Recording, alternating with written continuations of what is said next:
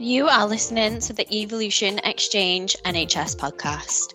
We shine a light on the topics that matter to digital and data leaders in the NHS. I'm Ellie Fox and I help connect digital leaders in the NHS with interim talent, and today I am your host. I work on the NHS team here at Evolution. What we do primarily is interim digital recruitment, and we're an accredited framework supplier. The reason that we do these podcasts, just give you a platform to, collaborate and get out there all the positive things that you're doing. For us, it helps us understand our customers better, and we do find it really interesting as well. So if we could just go around and everyone introduce themselves, if we can start with you, Ben. Hi, Ellie. Thanks for inviting me today. My name is Ben Wright. I'm the Chief Clinical Digital Officer at East London NHS Foundation Trust. My background is as a consultant psychiatrist in medical psychotherapy. So I've got about 30 years experience of working in mental health. And I've been in my current role in various iterations since 2012. So thanks for having me along today. Perfect. Thank you very much. James, if we can go to you. No worries. Hi, everyone. My name's James Freed. I'm the Chief Digital Information Officer at Health Education England. I've got a particular interest, as well as being the CDIO of a medium-sized arm's length body. I've got a real interest in digital readiness, so the skills and capabilities required for the NHS and indeed social care workforce to be able to be fit for practice in the 21st century. My background is a scientist, believe it or not. I started as a scientist and then came into change management and technology. I say latterly, but it's the last 20 years or so. Excellent. Thank you, James. That's a good intro. Hakan, if we can go to you. Hi, I'm Hakan Akizik. I'm the Chief Information Officer for Hertfordshire Partnership University NHS Foundation Trust. It's a mental health and learning disabilities trust. My background was originally medicine. I used to be a doctor many moons ago. I did doctoring and technology for a while, but I've been in NHS digital space exclusively for the last 20 odd years, and having worked across a number of organizations and senior positions. I think James and I probably share a passion around the readiness, around the digital, which is probably one of our biggest bugbears. But also my main interest in digital is just making people's lives a tiny bit better, quite frankly. Mm-hmm. Thank you very much, Hakan. And last but not least, Sarah, if you could introduce yourself, please. Thanks, Ellie. So hi, everyone. I'm Sarah Wilkins. I'm the Chief Information and Performance Officer at Barnet, Enfield and Haringey Mental Health Trust. Don't be fooled by the title. We are both a mental health and a community services provider in North Central London. I've been in post here for about 2.5 years, but prior to that, I'm fully NHS institutionalised. I've worked across a variety of organisations and in settings. My background is actually in information governance. That was my route into IT and strategic leadership. Very glad to be here and in such sterling company. Thank you, Sarah. So before we go into the questions, just a reminder, if you have got anything to say, just raise your hand, just because I'll come to you next. Okay, guys? So Ben, if we can go to you. So your question was, what is the best approach to digital transformation of health services? So if you could just give us a bit of context to that, please, and then we'll go around the panel. So my background is in terms of what we've done is develop a number of clinical systems. So I developed IAPTUS, which is now used widely across IAP services in England. But also we've implemented the ELFT version of Rio. We also use EMIS, we use System 1. And the biggest challenge I find is the interface between our EPRs and the systems, teams and staff. And I'm just really interested to hear the other panel, members of the panels, their view really on what, of all the possible things we can do, what do they find works the best in terms of digital transformation for organizations? Perhaps also what works the least. I can certainly share a few of those as well, but I'd be really interested to hear what people think. Excellent, thank you, Ben. And then Hakan, if we go straight to you. I think if we had a straightforward answer to that, then all of us would be Richard and Elon Musk and wouldn't be sitting here. But I think our trust has a very, very strong CQI culture. And this is the first organization I worked in that has such a strong CQI culture. And what I find is the methodology itself, which is very, very close to agile family of project management, I would say, lends itself to taking that big question of EPR and actually taking it down to problems we have on the ground scale, and work with the professionals on the ground to identify the problem and apply the change that way. And whenever we've done something through that route, it has been reasonably successful, I would say. Where it absolutely fails is if we come up with an idea we think is good and just get on and do it. So I think co-production, both with care professionals and services and carers, I think is at the heart of it, because at the end of the day, the systems are there for their purpose. So what did you mean by CQI, sorry? Sorry, continuing quality improvement. Right, sorry, yeah. We call it QI. I mean, we have as you know, East London, well, you may not know, East London's we're very keen on quality improvement, and we've got extensive experience in that. And I think, as you've said, you're absolutely right. If you apply quality improvement to a specific point within the care pathway or a specific point within clinical practice, within a specific team, it's fantastic at engaging staff. And I think one of the things I really like is the way in which it's enabled a can-do responsive culture within my organization. I think where QI fails is the scalability, is the transformation at scale to deliver that across the organization. I think it doesn't really have the function, despite claiming it doesn't have the functionality to do that. So I completely agree, as a localized change methodology, it's fantastic, both individually for the item and culturally, but not at scale, is my experience. Thank you, Ben. Sarah, you've got your hand raised, so we'll go straight over to you. Yeah, thanks. I think Hakan did well to get him first there, because he's made the main point. I wish I knew the answer, Ben. But I think for us, where we've had success, it's been both clinically driven or identified by the person who needs it, rather than, you know, an IT techie or a strategic intention from the centre. So there's a real business demand for it, and it creates a tangible difference to a process, or, you know, removes a barrier to something. And then for me, it's about the sale and the user adoption. So without the engagement of staff, I mean, when I came to my organisation currently, it did feel a bit like IT was in the room and doing what IT wanted to do, regardless of what was actually needed outside the front door. And I think we've had real success, you know, learning from the pandemic. But actually, if we just take video consultation, there was a absolute demand to continue care, and it drove our digital maturity and transformed the way we've delivered care over the last 18 months, simply because it was a business need. And all the concerns that we had about, if we'd planned it, staff training, you know, is our network robust enough? They were all outweighed by the fact that we just needed to get on and do it, and clinicians embraced it, and we worked and iterated that problem as we went. Over to you, James. Thanks very much. All good points. I love the continuous quality improvement point. I love your observation, Ben, about the limitations. Your previous chief executive, Navina Evans, is now ours. We stole her, and she's been a huge advocate of quality improvement methodologies. I would say QI and digital suffer traditionally from the same things, and that's, I've got a little list of 3 that I think are necessary for successful digital transformation. And I think the thing that we have lacked in the past is the first one.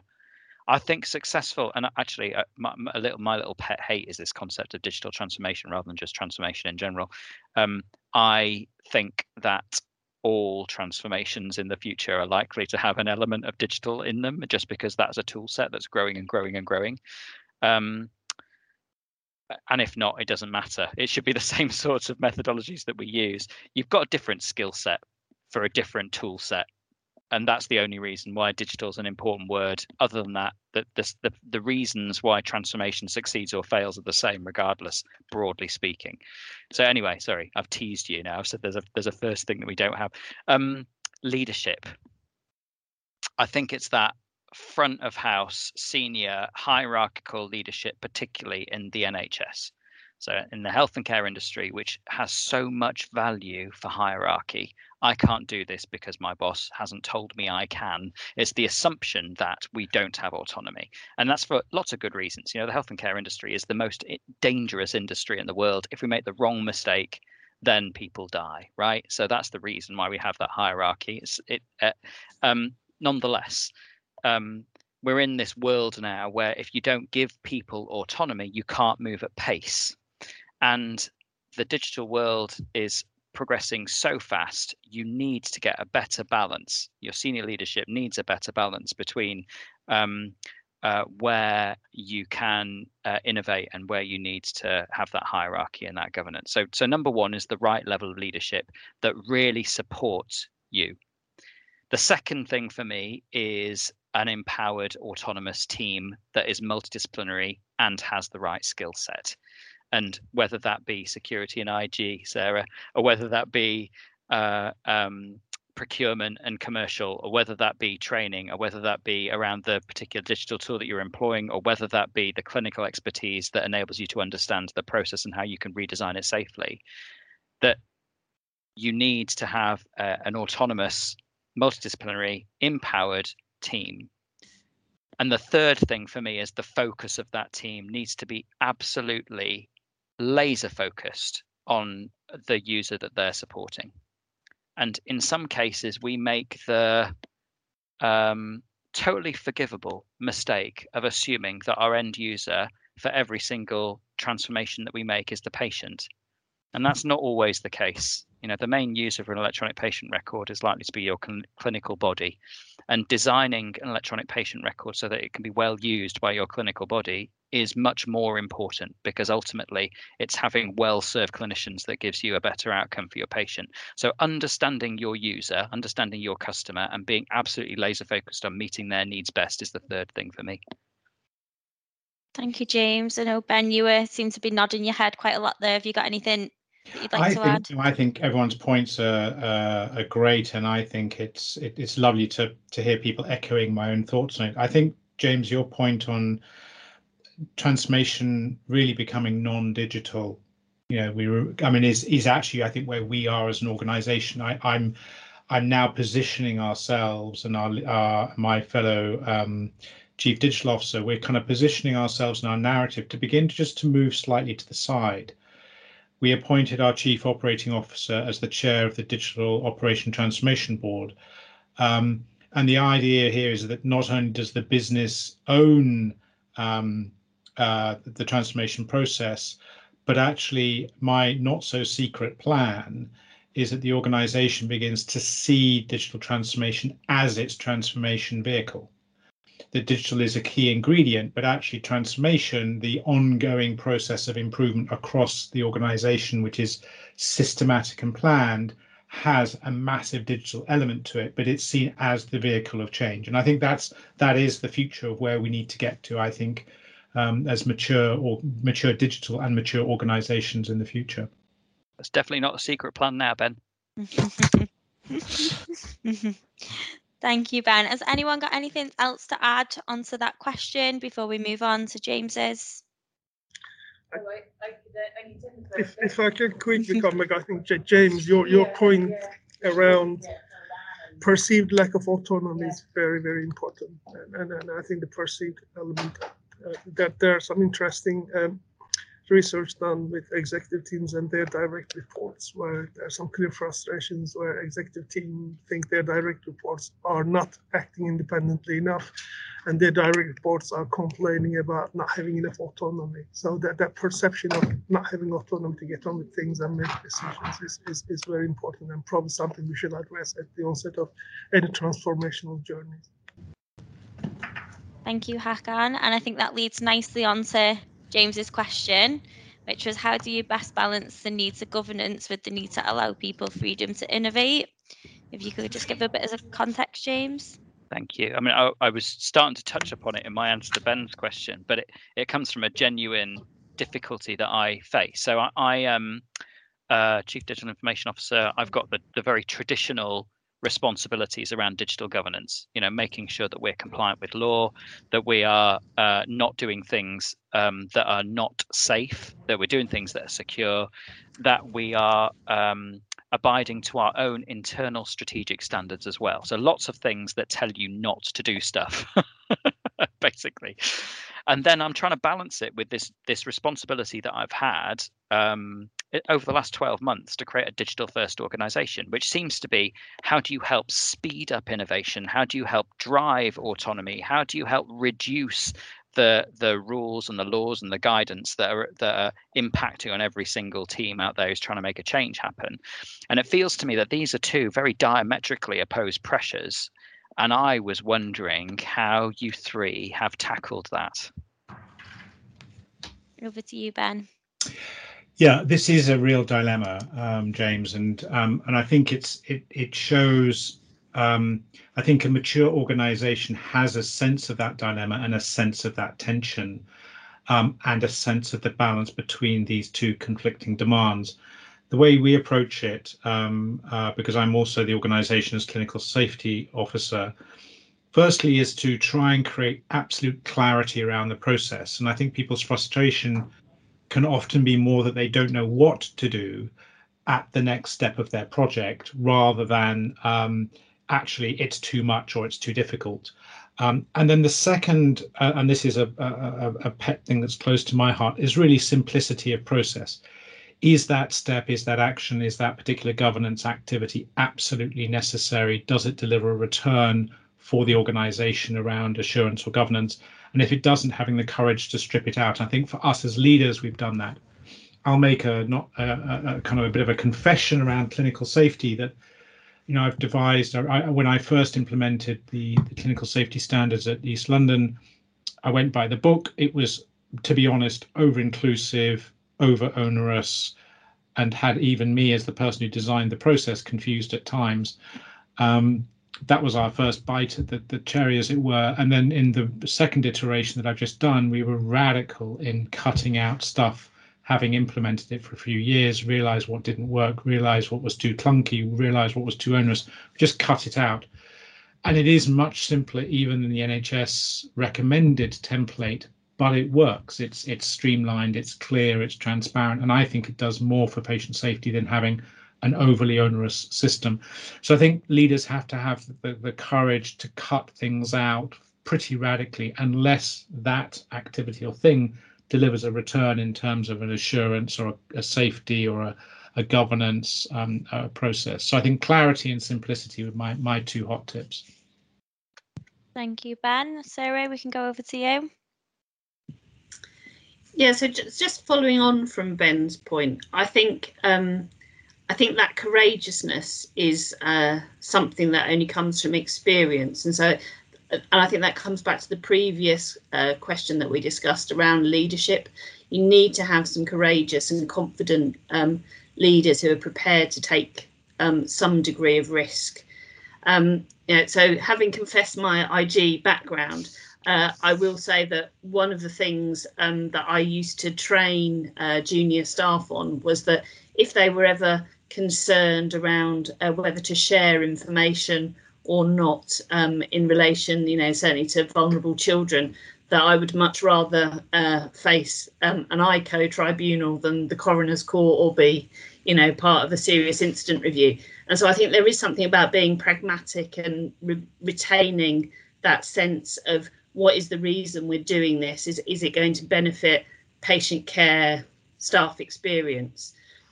I also want to say that I think one of the things that we've learned over the last 18 months is about failing fast. So not being afraid to take that risk on a small scale, but equally trying it out and then thinking, is this working, and making a very rapid assessment. So you don't have to go big bang with everything that you do and deploy it across 100 people, when you can get that a tested risk assessment in practice on a relatively small scale quite quickly. So I think that's where I'm landing on that. Thank you, Sarah. No, Hakan, you seem to be nodding your head quite a lot over them points. Have you got anything to add? I am indeed, and I think, like Sarah said, of all the horrible things that it brought, there were some interesting experiences we had during the response to the pandemic as well. Like, I did a presentation to our board around what we learned during the pandemic, and one of it was that we can actually do digital things fast and well at the same time. And a lot of the time it was by recognition that our risk appetite wasn't in the right place, and that maybe at times as the NHS we spend more time on things like the risk management process, which doesn't leave enough time to actually mitigate the risks. And being able to recognise that, I think is a big step. But like Sarah said, all of this comes with maturity and confidence. So there's something to be said about taking manageable risk and allow yourself to fail on a small scale but rapidly, so that you can learn and grow. Thank you, Hakan. Ben? This clear statement to the people we support as leaders about how they can fail, what would happen, what we see as the risks, so they can get into our minds as we understand that, as important, in terms of how we can facilitate their adventurousness, as it were, and what is okay and what isn't. I think, I like that comment. I thought that was really, really, really helpful. Excellent. James, have you got anything that you'd like to add back to the points that have been raised? Oh, I thought that was really useful. So what I heard from Ben is suggestions around clarity and simplicity.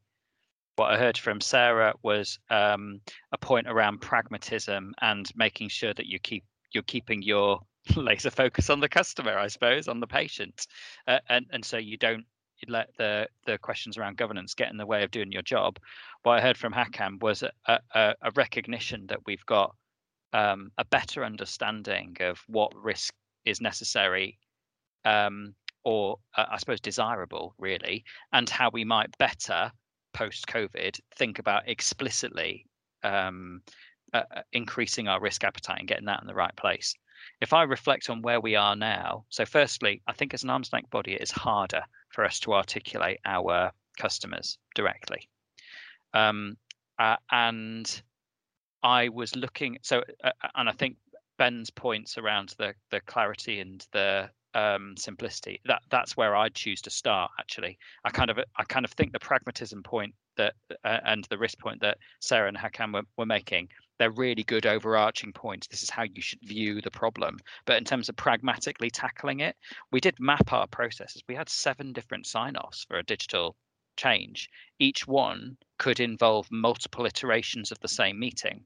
So it could take a significant amount of time, and we weren't measuring how long it took. Now, we definitely have ambitions of simplifying all of that. I think we're just on the journey. Thank you very much, everyone. Thanks, James. Back to you, Sarah. I was just going to follow up on that, James. So you weren't measuring how long it took, but I bet you got beaten up for not making progress in a timely fashion. Yeah, we definitely did. It's funny, isn't it, how the focus though for the governance crew is on making the right decision no matter how long it takes. We approach these problems from our own perspective, and when your perspective is, or the assumption is, if I let something through that has a negative impact, then I'm gonna be up for it. So it doesn't matter how long it takes, as long as I get to the perfect answer. It's kind of like the pressure, the perspective of the governance teams, certainly my governance teams. And I think what we've been trying to do is just try and see the problem from other people's perspectives a bit, from our users' perspectives, our own staff's perspectives in that context. Ben? I mean, because I work a lot with clinical safety. I come at it from the perspective that there will be negative consequences to any change, and it's about the balance between, and the organisation. What I say to the organisation is, do these potential negatives or actual negatives, are they outweighed by the benefits that we're going to have here? And I think encouraging the culture of the organisation to develop an appetite and the ability to digest that perhaps a bit more difficult information, I think, is also important. But for your system, I'd simply be having a single governance group, a top level, senior board level to oversee it, and then having clarity around the bits that feed into that, as it were, in terms of taking it forward and seeing if you can combine some of the processes. But yeah, that sounds like a challenge. I'm good luck. Thank you. Over to you, Hakan. I think Ben already made the point, but one of the things that I think we got right was setting up the Digital Innovation Board, which gets delegated responsible from the Trust Board to make decisions. So that the way how we manage it is that, with the digital strategy, the portfolio for each year and the investment in it is determined by the board. And then from there on, the Digital Innovation Board is responsible for actually delivering and making the decisions. And we've got very good understanding that you can't bring actually an implementation business case unless you got your clinical safety case made in it, unless you got your DPIA already done. And a lot of those, we've taken the onus from the project people to the IMNT side, if that makes sense. So rather than giving people a form to fill in for the DPIA, we actually sit down with them, and the IG team actually fills in the DPIA form together with them, which seems to help with the speed of it as well. Because I'll be honest with you, some of those forms I couldn't fill it in myself. So we're just about halfway through, well, just over halfway through. Still got Hakan and Sarah's questions to go, and then I know, James, you asked another question as well. So we'll come back to you last if we have got enough time. So if you get yourself back off mute, Hakan, because we're coming over to you now. But your question was, how do we secure sustainable care professional participation in digital initiatives, given the significant time pressures they are facing? Yeah, I mean, there was a time in my, just a bit more explanation, that there was a time in my earlier career where we were desperately trying to get clinical and care professional input into the projects and programs. And I think generally in the NHS, we're probably in a better place because we have a lot of willing participants. The problem we're experiencing at the moment is, despite understanding the importance of the programs, but also despite specifically asking for those programs to be initiated, we're in a place where the demand is such that it is very, very difficult to pull working care professionals from the cold face and create the time and space to have those discussions around transformation. And we know that if we don't do that, the project will fail. So the way it transpires with us is usually by way of delays rather than just plowing on pointlessly against an arbitrary deadline, which we know is not going to be a useful thing to do. So I'd be very interested to know how people try to tackle it, because I think it's a fairly common problem. Thank you, Hakan. Ben, you had your hand raised, but it looks like it's gone off. Did you have something? I was going to let James go first. Oh, okay. Over to you, James. We'll go back to Ben. Thank you. I feel a bit like the imposter on the call, answering this question, because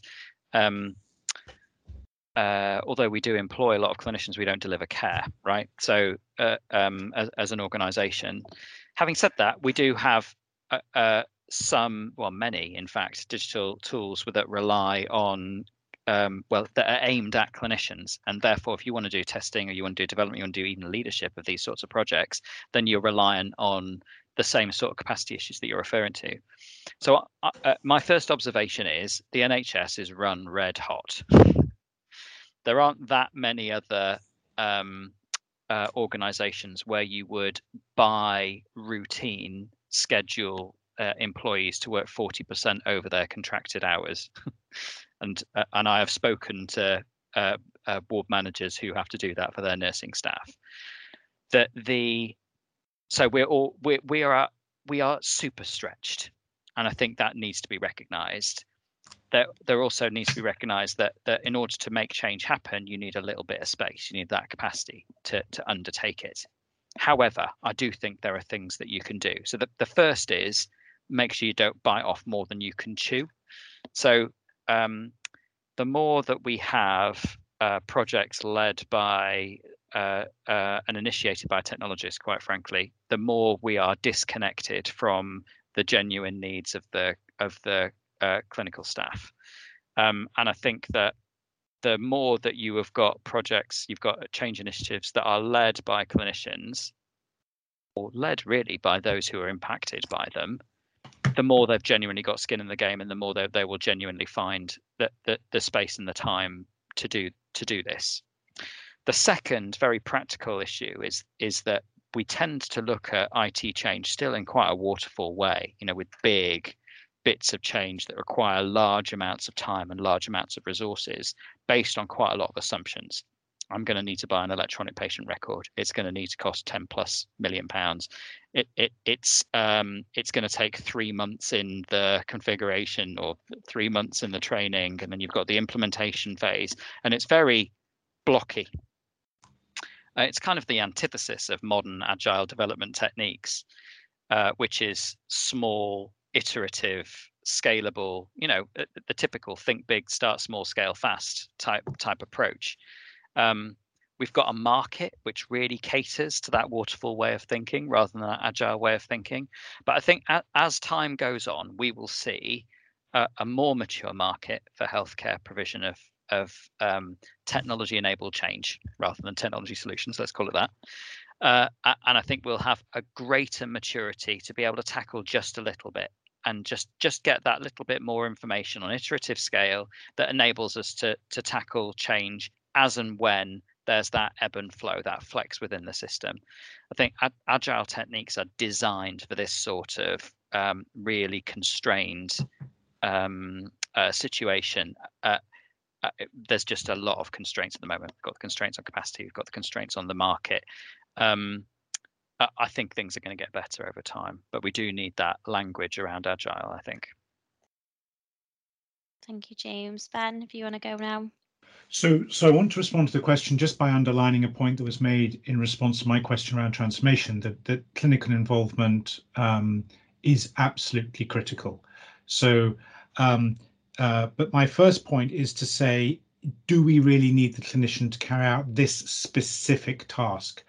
And by this specific task, I mean, organize the meeting, fix up a meeting room, take notes of what happened, run around, or, there's so much that actually we don't need clinicians to do that we end up giving to them because for whatever reason, we don't have the kind of auxiliary digital stroke administrative resource within the system to support it. So I think that'd be the first thing, is really try to make the engagement that you have with your clinicians really feel to them like it's adding value. And when they're having the dialogue with you, that it's actually something that they really have the sense in which only they can make that contribution. So it's really valued, and that will bring them back, I think, and then to show when you've done that, how it's made an impact. So that's the first point. Limit their involvement or focus their involvement on areas where they really are adding value, and deliberately and explicitly exclude the other bits that whatever you can do to others. The second thing I'd say is, what grade of input do you need? Because if the input that you need is more generic in terms of how do you want to configure this system to optimize the workflow in your team, well, actually, you don't need a digital expert clinician to do that. You need a clinician who is telling you what they want. And that, I think it comes back to our earlier point about digital transformation actually really being about transformation and trying to get the team to own this as a transformation for their team in their department, or models of care, so that it's done at a team level, as it were, for that activity. And at the most digital level of expertise, where we actually need clinical informaticians, ultimately, you got to have them employed with WTEs identified in their job plan, properly employed, properly remunerated, with an appropriate professional development structure. so that you've got them on tap, not having people who you pull in and pull out for each project as it gets funded centrally, and then they find they've got to go back to their day job at the end. It needs to be seen as a profession, and then you'll have them on tap as needed. Thanks, Ben. I think they were really good suggestions there. Sarah, seeing you were nodding your head and thought that you were writing a few things down. Have you got anything to add on to that? Yeah, so I have to say that having heard Hakan's question, I was like, yeah, that really resonates with me. So we've got a huge community mental health transformation programme going on at the moment. It's one of the most significant programmes of work in the last 10 years. And we are really struggling with clinical engagement. And I think that both James and Ben have made really strong points, but that doesn't change the situation on the ground. So acknowledging that we're running red hot, we've also got to acknowledge that we've got a huge shortage of clinicians and we're really struggling to recruit. So there comes a point where we have to prioritise delivery of care over some of these transformation programs, and that's really difficult, because without the transformation, we're never going to come to an equitable or a sustainable model of care going forward. I don't know that I have an answer for you, Hakan. So the thing that's working for us is we're augmenting our clinical XIO roles. So we've had a CCIO in post, and we've now got agreement to recruit an associate CCIO and a CNIO, and I hope that this will be the start of a journey to whether they're clinical champions, whatever we call them, but more, rather than having them centred in the IM&T or digital team, that they become embedded across the organisation. Because what I find is it's the same people who put their head above the parapet every time, and there's no way that we can sustain that. And I really do think this is an issue, because it's a bit of a vicious circle. That how do we transform care without it being clinically driven, and yet our clinicians are too busy delivering care to really have that space to think about how it could be changed and transformed for the better. So I don't think I've got a solution other than another plea that perhaps, James, we could plunder some of your clinicians that are employed at HEE to come and do some of this work. Well, so many of them do work in active service, I should say. Thanks, guys. Has anyone else got anything to add onto that before we go into Sarah's question? No? Okay, excellent. So Sarah, I know I think it was yesterday we spoke about this, didn't we? And you tried to really simplify it so I could let you do most of the explaining. So how do we ensure technology solutions are co-produced with our patient population? Yeah, so we've talked a lot today about that clinical drive around technology transformation and that digital implementation. But I think, again, reflecting on what we've learned from the pandemic, there's definitely a need for greater engagement, certainly for mental health service users, to be involved in co-production of services. And I think that extends to digital services now. And I know, Ben, you've done some great work around digital inclusion. And I'm just really keen to understand, what you think would be the way forward, and how we can engage our local population as well as our staff in driving this agenda. Over to you, Ben. So yeah, thanks, Sarah. I think it's a great question. I mean, I think the first thing is I'm extremely fortunate in that the baton around people participation actually was started, not by me, and I think perhaps even long before I joined the organisation. And ELFT has a very long tradition of people participation, and it's very mature. And so I think the first thing is, I would say that our burgeoning success in this area relies extremely heavy on the existing culture, the existing structures, the fact that we have an AD in an associate director in people participation who's really competent and really skilled. There's a full network underneath him that he supports. There's a culture in the organization that's very robust.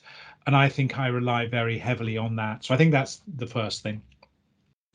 Having got that in place, we've appointed a digital people participation lead who's functioning as the go-to person, and they have set up a digital people participation board who has representatives from across the organization and are engaged, but also embedded with the Central Trust Digital People Participation Committee. We're setting up a program, and we've established really there are two major streams of what they call the digital haves and the digital have-nots. So the digital have-nots, we're engaging in a digital a survey to establish the digital preferences, needs, training, resources that our mental health service users need, as it were, to become digitally engaged, so that we can plan and support their digital engagement within the broader organization. And that survey is just about to go out, and we think that it's going to be the first of its type that actually identifies what the digital needs and the digital status of people using our services are, and how we can best help them and what they find most helpful. For the digital haves, they do contribute to the specific elements within the organization that impact directly on them. For example, our patient portal, and that's, I think, going to be increasingly important. But just to sandwich my comment with where we began, which is we do all this within our overarching people participation framework. People are paid for their time. They're valued on the basis of a culture of co-creation of the solutions from the get-go. Thank you, Ben. Thanks for that. Hakan, have you got something to add? So were you going to ask something to Ben? I was, but it can wait, Hakan. Okay. Well, I think in a similar way, our organisation also has a very strong tradition of co-production. So, as you would imagine, we have similar structures and similar service user councils. When we did the digital strategy, together with the workshops we did with our staff, we've also done workshops with the service users, diving into even some complex issues around where is our appetite with artificial intelligence, automated decisions, where does the line sit with privacy, how do you differentiate between provision versus choice when it comes to digital, etc. And then we carried that on and built their participation into our governance. Actually, the Digital Innovation Board that I referred in our earlier discussion has 3 subcommittees that oversee project portfolios, and one of them is the Empowered Service Users and Carers subcommittee. So anything that directly impacts on our services and carers are managed. That portfolio is managed by that subcommittee, and it is chaired by our CCO, and the members are representatives from our service users and carer councils. So I think, like Ben said, we have to make sure that people can participate and they're remunerated for their time and efforts in doing so that we can do it in a more sustainable way. And in a similar way, any project we implement that has a direct impact on services and carers, then we're required to have there in the project board as well. Thank you, Hakan. Sarah, we'll go over to you. Thanks, Ellie, and thanks Hakan and Ben. They're both really helpful answers, really insightful. I suppose my question is, well, I'm reflecting on your answers that we are much earlier in our journey around that digital maturity, I think, and we have started to bring on board patient and service user representation onto our digital steering group, for example.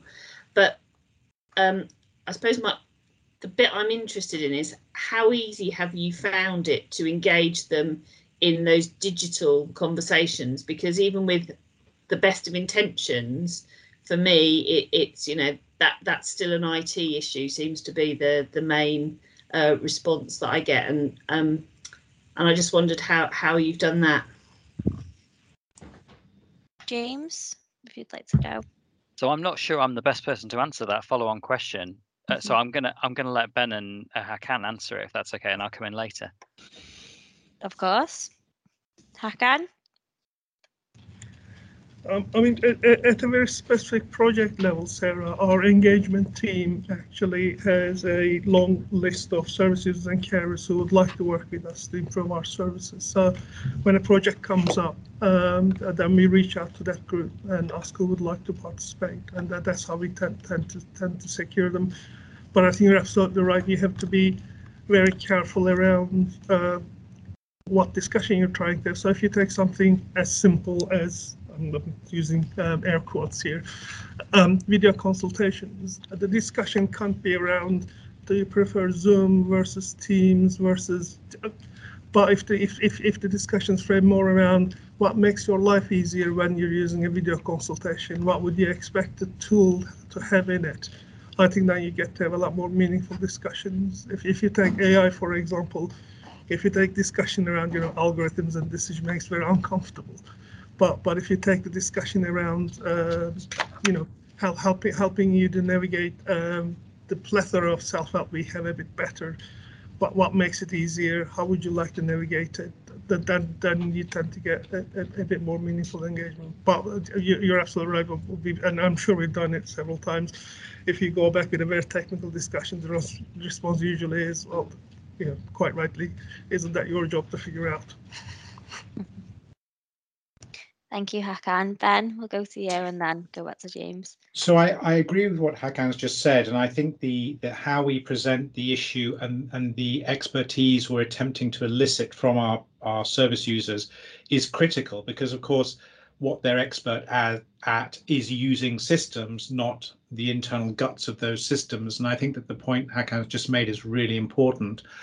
I think we've gone probably a few steps backwards, in the sense that we didn't really quite start with we have this project, we want your input, although we do that, but we start a bit earlier with, actually it's an open field. Let's have you as the service users begin to define what you think the priorities are, how we want to work, what we want to do. And then there's been a dialogue that's crystallized out these digital haves and digital have-nots, as it were. And then the framework has flowed from that in terms of our work.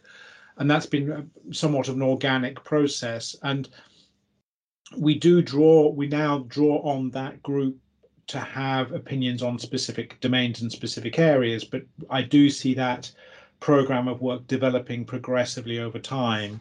And thankfully, we have some digital aspirant funding to support that. So, it's an ongoing process. Thank you. Over to you, James. Thanks very much. I was going to offer a slightly different perspective on your question, Sarah. So, because I think there are some implications in how we do engaging with patients in particular that it's worth exploring. So the first is the concept of representation and what that implies. If you have some patients on a group, does that mean that you are meeting the needs of all your patient group, for instance? Or does it mean that it's not your fault if you get it wrong? Is it their fault for not knowing what all patients want?